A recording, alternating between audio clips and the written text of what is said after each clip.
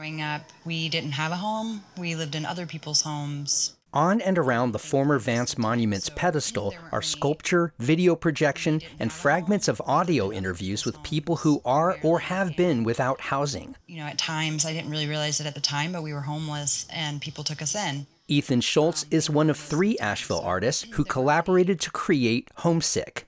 We kind of want to champion those that don't have the means to voice their concerns. So bringing it downtown, we kind of force people to see the issues at hand. The artists interviewed people at Haywood Street Church and 12 Baskets, which is a community cafe that's part of the Asheville Poverty Initiative. Leslie Rosenberg is another artist behind Homesick. We wanted to highlight, the vulnerable, the folks who are living on the street, but we also wanted to tell the story of folks who can't afford to pay rent here and also can't afford to buy a home here.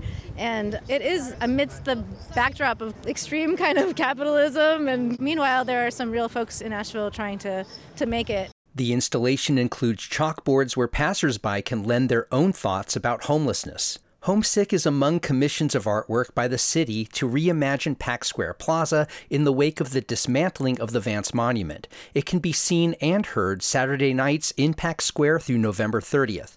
I'm Matt Peiken, BPR News.